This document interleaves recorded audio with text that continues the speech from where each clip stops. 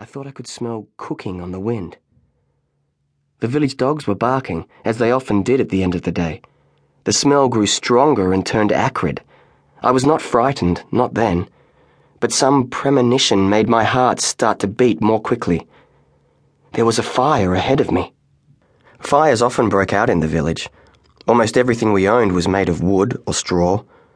But I could hear no shouting, no sounds of the buckets being passed from hand to hand, none of the usual cries and curses.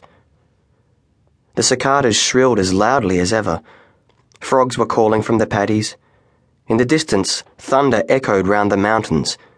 The air was heavy and humid. I was sweating, but the sweat was turning cold on my forehead. I jumped across the ditch of the last terraced field and looked down to where my home had always been. The house was gone. I went closer.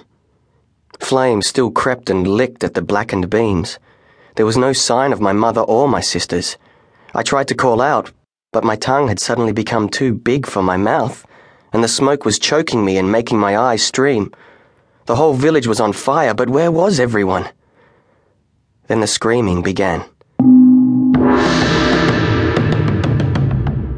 It came from the direction of the shrine, around which most of the houses clustered. It was like the sound of a dog howling in pain, except the dog could speak human words, scream them in agony. I thought I recognized the prayers of the hidden, and all the hair stood up on my neck and arms. Slipping like a ghost between the burning houses, I went towards the sound. The village was deserted. I could not imagine where everyone had gone. I told myself they had run away. My mother had taken my sisters to the safety of the forest. I would go and find them just as soon as I had found out who was screaming. But as I stepped out of the alley into the main street, I saw two men lying on the ground.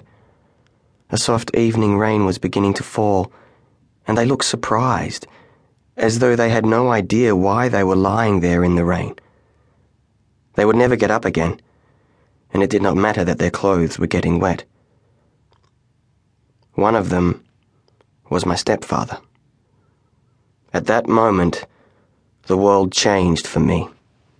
A kind of fog rose before my eyes, and when it cleared, nothing seemed real.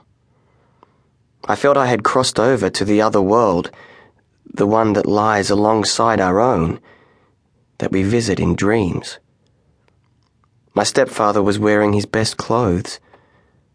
The indigo cloth was dark with rain and blood. I was sorry they were spoiled. He had been so proud of them. I stepped past the bodies, through the gates and into the shrine. The rain was cool on my face. The screaming stopped abruptly. Inside the grounds were men I did not know.